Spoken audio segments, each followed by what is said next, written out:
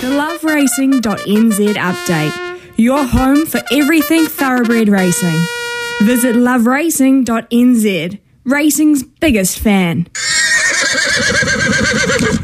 Righty-ho, we are just coming up to 11 o'clock. We don't have heaps of time for a conduced show today, but it's important we crash this out because today they're racing at Te Rapa. So obviously Group 1 racing at Hastings tomorrow and down here at Riccarton, which is wet. It's a heavy track. There's a heavy track at Te Rapa as well.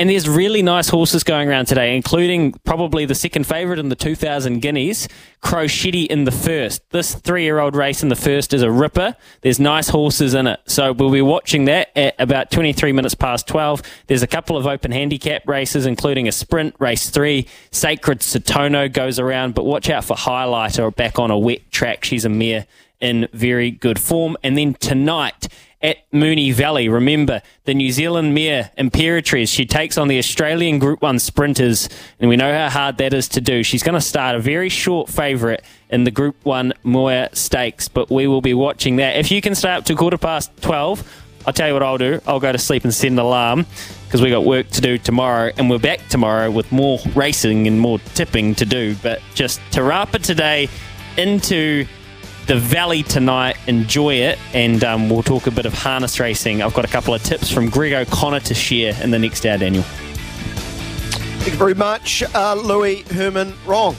according to the text line.